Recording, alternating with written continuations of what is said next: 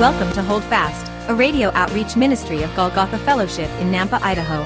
Join us as Pastor Marty teaches us verse by verse, chapter by chapter, book by book, through the Word of God. To listen to any of these messages in their entirety or to find out more about our fellowship, please visit golgothafellowship.org. Let's listen in to today's message, and may the Lord richly bless you. What have I to ask beside? Can I doubt His tender mercy, who through life has been my guide? And lead peace divine His comfort, through my faith in Him to dwell. It's not your imagination. There are cities in the United States alone that there are strongholds, oppression of certain religions, of certain sins. You can think of several right now. For time's sake, I won't go into all that. But understand, there are demonic forces who rule over. They are powerful, and they rule over geographic areas because they've been given permission by the activities of the people in that place. That's the first one, principalities. He then adds the word powers, but it's exousia in Greek. And this is a very specific word because it's more personal. This means not to rule over a region, but to rule over a person. It means mastery or to control, to take liberty or power, and it can even mean superhuman. Well, if you know anything about demon possession, remember when we were studying Mark chapter 5, the demoniac, that man that was in the caves, they would bind him in chains and he would break the chains. Superhuman strength. And look, this is not fantasy. This is not a Disney movie. This is real. If you've ever been around demon possession, I tell you, I have seen people who display strength that you can't explain and activities you can't explain. It's real. It's not fantasy. And these powers, they're seeking to possess and oppress people. Now, I want you to also understand a true Christian, a true believer in Christ, one filled with the Holy Spirit, cannot be possessed by a demon. No matter what people tell you, because greater is He that's in you than he that's in the world. It's already occupied. But the confusing thing in this world, in this nation, is this. There are a lot of fake believers. There are a lot of people who are going to miss heaven by 18 inches. You've heard that, between the head and the heart. They know about Jesus, and I used to use this example, but now it'll probably get edited, so I'll probably have to edit it out. But do you guys know I know Donald Trump? Do you guys know that? I mean, he doesn't know me, but I know him. Well, that's the problem with many believers. They know about Jesus, they know Jesus, but He doesn't know them.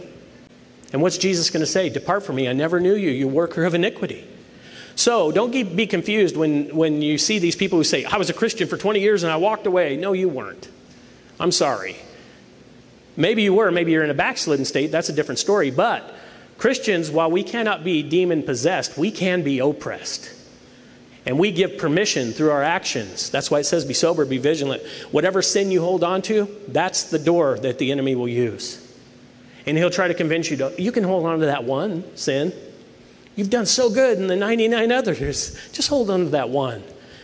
But it's the enemy. He wants to oppress you. And he wants to send these exousia, these powers to oppress you and keep you out of the battle. That's his whole goal. But then we also see Paul says that it's against the rulers of the darkness of this age. Some translations say the darkness of this world. Both are correct. This is speaking of ruling authorities, demonic forces that rule in political spheres. They're in the ears and the hearts and the minds, and they possess the politicians and those who do all of the bidding of governments around the world. It's very specific, which is why we need to pray. We have people in this congregation, in this fellowship, who are working in those arenas all the time, and we need to pray for them because they're going up against enemies you can't fathom, just like that one. You're going against things that you don't really understand. It's, as someone who worked in that arena for a while, it's very demonic.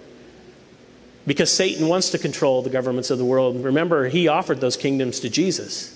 And so we need to pray now as we get closer, because we even have someone who's running for office. As we get closer to that, we'll pray for them as a congregation. But begin praying now, even for all those who work in the arena, and do your due diligence. Vote and pray for the leaders. Could you imagine if the church in America was so committed, true born-again believers, if we were so committed that we decided for 7 days straight we were going to fast and pray earnestly for the president? I'm going to get tarred and feathered in Idaho, but here's the thing. It's true. Imagine if we would get on our faces before the Lord and pray earnestly like that. Imagine what would happen. Because again, if you see them, they're not your enemy. We're always wrestling against the wrong thing. We're always trying to go physical first. We need to be spiritual first. Seek the Lord and His power. Seek His leading. If you can see them, they're not your enemy, although it's fun to sometimes scream at the TV. And I also know this. Look, not to get too much political today, but God doesn't have a political party. You've heard me say this. God doesn't have a political party, but Satan does. That's for sure. And I don't think I need to mention which parties are which. But it's true. And so we need to be those who are prayerful, who seek to fight the battle in the spiritual realm before we ever look to fight anything in the physical realm. Again, if you can see them, they're not your enemy. And then he finishes with this. Then we're also to battle against spiritual hosts of wickedness in heavenly places. Well, what does that mean? Well, in the language, what it means is this is all the New Age mysticism and all the fallen angel religions of the world, which are now creeping into the church, by the way. Do you know that? Do you know how many churches are now caving to these false religions of fallen angels? Mysticism? Now, here's the thing. I blame the church.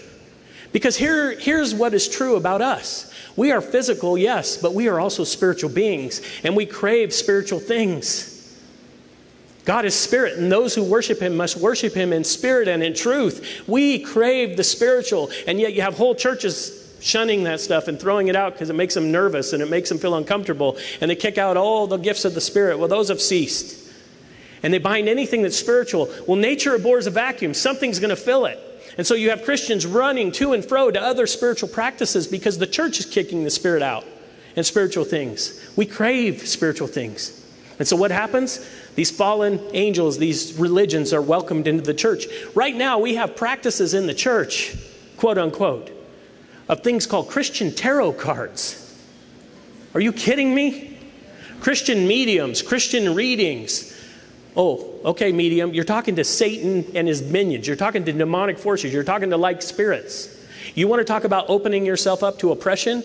Christian, start diving into New Age mysticism and these false religions. There's nothing quicker. You will have demonic entities oppressing you at every turn. And it's happening everywhere right now in the church. And New Age pastors are teaching New Age philosophy in so-called Christian church. It's evil. It's heresy. But it's a result of our condition. And that's what Paul is talking about here. That's what these wicked things are in heavenly places, in the spiritual realm. And so Paul is telling us, he's telling us this is the battle. Satan's the head. He is leading the charge, and he is trying to devour you. And he uses these 4 different forces, powerful demons and demonic forces controlling whole geographic regions, demonic entities oppressing and possessing millions of people, who give them footholds and strongholds, demonic dark forces influencing and controlling world leaders, whispering in their ears, possessing them, oppressing them, making them do the bidding of Satan, and fallen angelic beings using spiritual seduction to draw people into occultic practices and idolatry, to open them up to possession and oppression. Do you see it's a battle? Do you understand it's a battle? Don't be ignorant to this fact. It will destroy you if you don't understand what you are fighting against. You can't just be an easygoing Christian in this world, especially now. So many people, I just wanted to go back to normal. I just want to float. I just want to be casual. You can't. I mean, you can. But what do you think is going to happen? If you think about the lies that are being perpetrated, it's nothing new. It's the same lie. It's the same lie, and we're going to look at that because in the first element of armor, we're going to see that fact.